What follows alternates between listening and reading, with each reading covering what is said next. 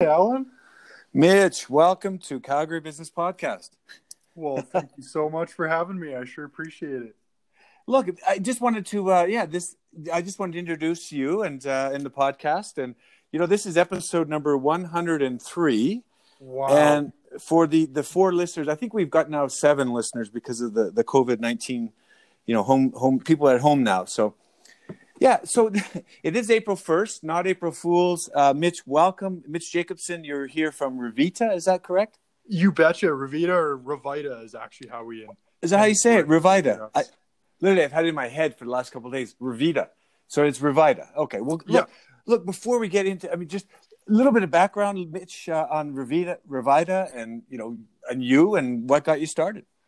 absolutely. So I'm a petroleum engineer by trade, but I've always really been passionate about health and fitness. And so I was working in the oil and gas industry. And one of the Right. things I noticed at the office was that, people would drink coffee in the morning and then in the afternoon you'd hit that 2 or 3 p.m. crack.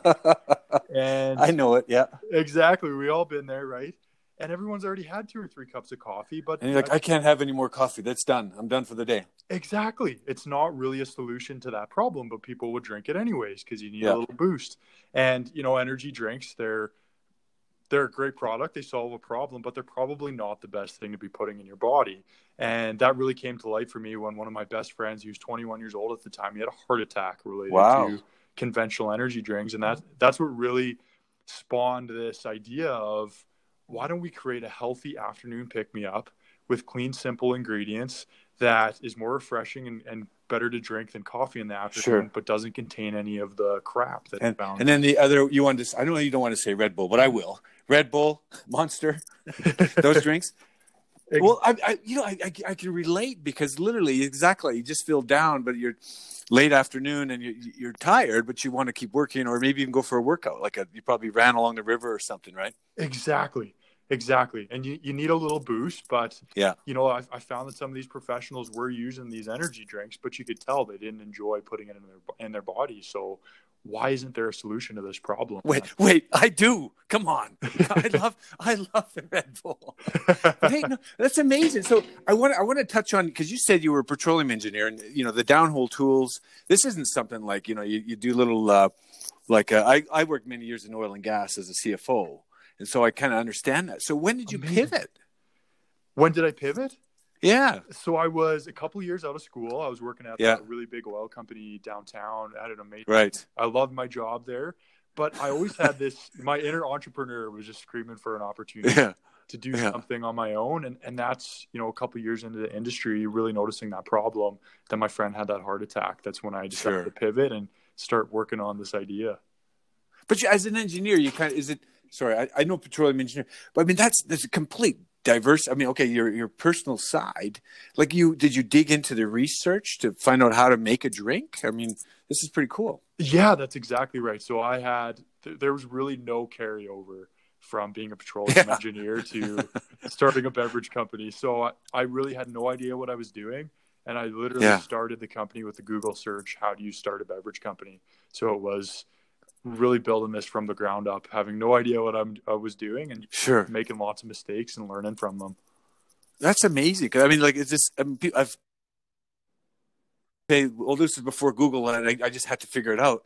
But you literally had Google. You Googled it, and then what was the origin story? For me, I'm always fascinated.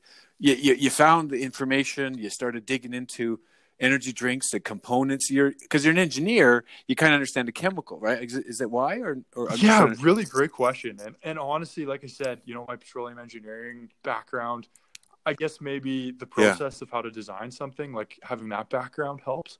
But I really had no idea what I was doing. So I Googled, how do you start a beverage company?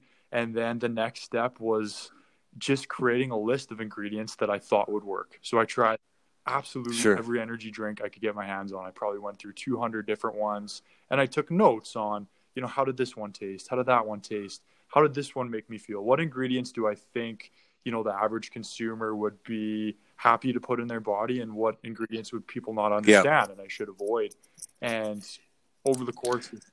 Did you go to health, health care? I don't know what you call it, but the experts would say this is the more nutritious if you're working out, that because you know yourself when you work out, if you do a hard run, you've got the lactic acid buildup, or you do a slower, you need more energy. You know those. You know what I mean? Like that. Did you have those consultations? Really great question. I didn't so much have the consultations, but my research led me down this rabbit hole of really understanding different sources of caffeine.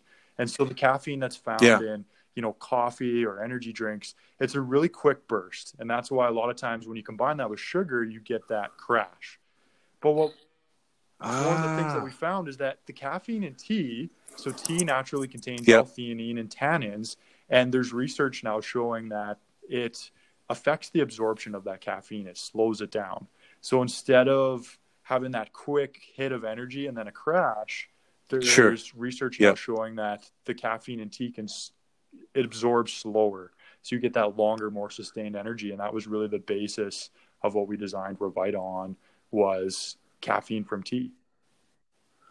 Okay, I got to ask, where did the name come? Because it's obviously a play on Revitalize, because I think your website is revitalize.com. So is that where Revita came from? You betcha. You nailed it. So we always love that word, revitalize. It means to imbue new life and vitality, and that's really what our brand is about. It's about helping people. It's about inspiring people and giving them a better product.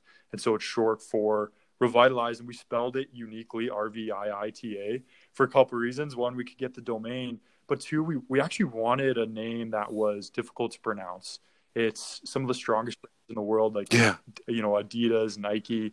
They're difficult to pronounce names because it reinforces your brand in the mind of the consumer, and it's a conversation piece. Well, literally caught my attention. I think I found you on Instagram, and your logo kind of stuck out. And I think you just mentioned a unique name, and if you think Häagen-Dazs, it had nothing to do with German or language, Germanic language. It was just North America thought it was European or thought it was something exotic, and they grasped Häagen-Dazs, and it was just a marketing play. So I hear you on that. Exactly. Yeah, it's a great marketing tool, and it's done really well for us. So how long? Let's go. So the origin, you did some oil and gas. You did some. I used to work with a company, the ex-Schlumberger. So when you talk about petroleum engineer, look at the reservoir, the reserves, and your P2 or whatever it is. But so now you completely don't have that. You're not a business guy per se, and you have to learn that as well. I imagine. How many years ago was that when you started? All right, we're ready to get this on the market. So the origins of the company date back to 2017. So that was really when. We'd been thinking about the idea for a while, but that's really when we put, pencil to paper and got working on it. And we didn't launch until October of 2019. So just last October. Oh, okay. So you just literally on the store shelves now. You're on the store shelves, or you were, or you probably still are. You're one of it's an essential product, right? You're still an essential product in the COVID-19 it sure era. Is. We're very fortunate that all our grocery stores are still open and they're keeping our business alive right now. Yeah. Absolutely. So where's the manufacturing happening, or the production facilities? Are here in Calgary or somewhere? Great question. So keeping our product as local as possible is really important to us. We unfortunately have yet to be able to find an Albertan manufacturer. So the closest one that we were able to find is in Vancouver. So we're currently manufactured in Vancouver. They ship all the product here, and then all our operations are Calgary based. we literally, my daughter was we were out at the coast last week, and we drove out. We had to plan anyway to pick her up for the spring break. And then of course it turned into bring her back permanent.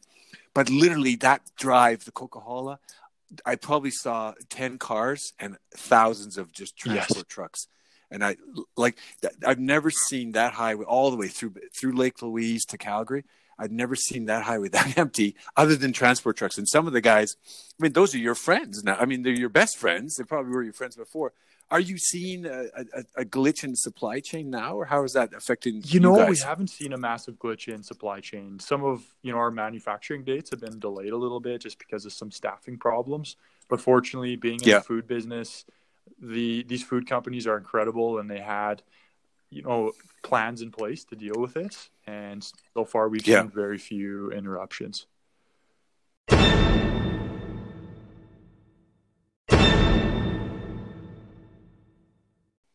Well, so because I think the Rogers Pass, I literally and again, you think of when you're driving the highways, there's the passing lane coming up. You didn't have to think about it. It's just the truck. First of all, the truckers were they were really aware of the odd car, and they kind of moved over. But so that's nice to hear. But you've probably seen the news, and they talk about the one thing that I heard, and it was this whole shift because the restaurants, there's less food being used and consumed because they're either gone to takeout or fully, they're going fully closed. The shift of supply chain of food is actually there should be more abundance in the shops that carry your store. I don't know. What do you think about that? Yeah, I completely agree. And it's now that we're on the distribution and food side, and you see some people, panicking over toilet paper and different products. And because we're in these distributors' warehouse, there's actually not a supply problem at all. It's a distribution problem. So there's tons of products sitting in warehouses all over Canada, whether it's toilet paper or food products. The problem is actually just getting it to the stores and keeping it on the shelf. So, the panic is, if people knew how the system worked, it's not necessary because there's tons of product available. It's just a matter of getting it to the stores. Well, I guess there's that fear, and understandably, if the unknown. I mean, it's just the unknown. If you remember back from the day, maybe you're too young, but if you remember Donald Rumsfeld during the crisis, I think it was 2001, the 911, and he called it. There's what we know, we don't know, but then there's what we don't know, we don't know. the unknown. So yeah, the fear probably takes over. But I want to go back because you mentioned Vancouver was your origin. How do you control all that? I mean, the quality, if someone else it's bottling, right? You send them the liquid, or what? Maybe you can, for the benefit of the 4 listeners, give us some clarity on that, because I'm just curious. It's pretty cool. Thank you so much. Yeah, and I didn't know either getting into this how the supply chain all works. So how it works is we source the ingredients. So we came up with the formula with a food scientist. We source the ingredients that all gets sent to our manufacturing along with our packaging, which we also source in-house, and then they put it all together. And we're using it's called a flexible beverage pouch. And we're the first of kind packaging on the planet. So no one's ever used the exact packaging that we've used before. And it's really low carbon footprint because it's flexible. It can be shipped flat. It takes up anywhere from 10 to 20 times less space than aluminum or glass.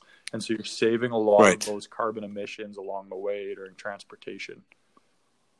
So the package, because I did see a couple of your Instagram posts, and it's kind of a flat pack.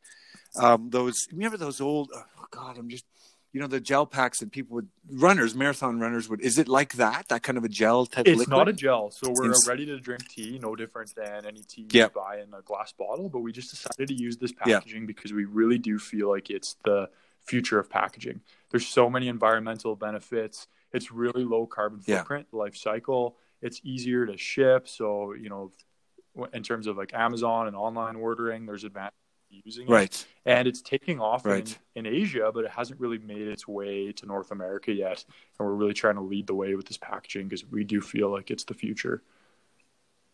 So to describe it's a plastic lid.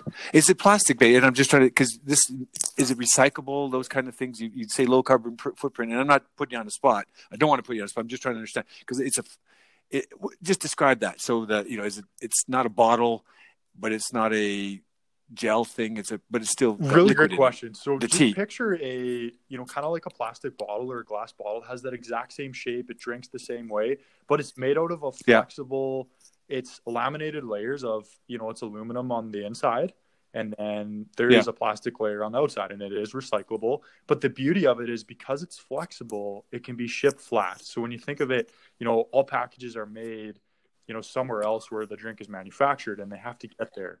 So most packages, like aluminum and glass, they have to obviously be shipped in their full form, which is very heavy. It takes a lot of trucks, takes a lot of space. And the volume as well, the space. The space. Exactly. We really wanted to solve that problem, because recycling is one problem, but then the actual transportation carbon emissions is a whole nother problem that people don't talk about a lot. And that was something that we were really passionate about, having a petroleum background. I wanted to solve the life cycle emissions problem, and we feel like, being able to ship our package flat and take up less space, we accomplished that. Nice. So you're now in the midst of, and you sort of just started your business. You've got some suppliers, or not suppliers, I guess retailers that are putting the Revita, I get that right? You nailed it. Revita? Absolutely. I was wrong in the beginning, but so the Revita. I'm going to Revita. I'm reverting back to Revita. No, so Revita brand, you're on the shelves. I mean, now there's a sort of a black swan event for you 6 months in. And what changes have you seen other than that we talked about supply chain? But have you had the dialogue with, and I'm going to say Sobeys or Safeways or IGA, whoever, have you had dialogue with some of those people? Yeah, great question, Alan. And Revita, Revita, you call it whatever you want. and we have, absolutely. So this has obviously been an unforeseen event. We didn't have this written into our business plan, of course. But we're very blessed that we launched into Calgary Co-op, which has 24 stores at the very beginning of March, kind of right before this really hit its peak here in Canada. And, even though we're sold in about 60 stores throughout Alberta, and just about half of those are closed now because of this. But the other half are amazing partners like Co-op, Plush Lane, Amaranth. And they're staying open because they're essential services, and they've just been incredible to work with. And we feel so blessed to have them as a partner.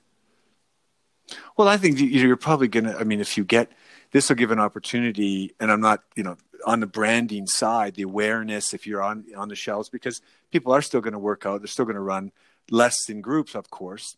And I'm thinking, I grew up in the days when Gord's Running Store, I worked with Gord, if you know Gord. And so Gord, I used to work at that way back in the night. This is my oil and early days. But and I'm just thinking, there's still, I'm surprised that, say, some of these shops aren't open because people are going to need running gear or clothing. And, I think that'll be a change, but that's just my own personal view. Because, you can't be, if you want people to get out and not go crazy, if you obviously you're a fitness guy, what do you think about that? That's a different element that I think that'll have to change over the coming weeks. Yeah, I agree with you. I think I'm happy with the precautions the government is taking in terms of, let's flatten the curve and beat this thing. Yeah. And this is really just an opportunity for us all to, take some time to reflect and work on ourselves and do home workouts, and get outside and go for runs by ourselves. And I'm hoping soon that, we flatten this curve, we beat this thing, and then some of those shops can start to reopen.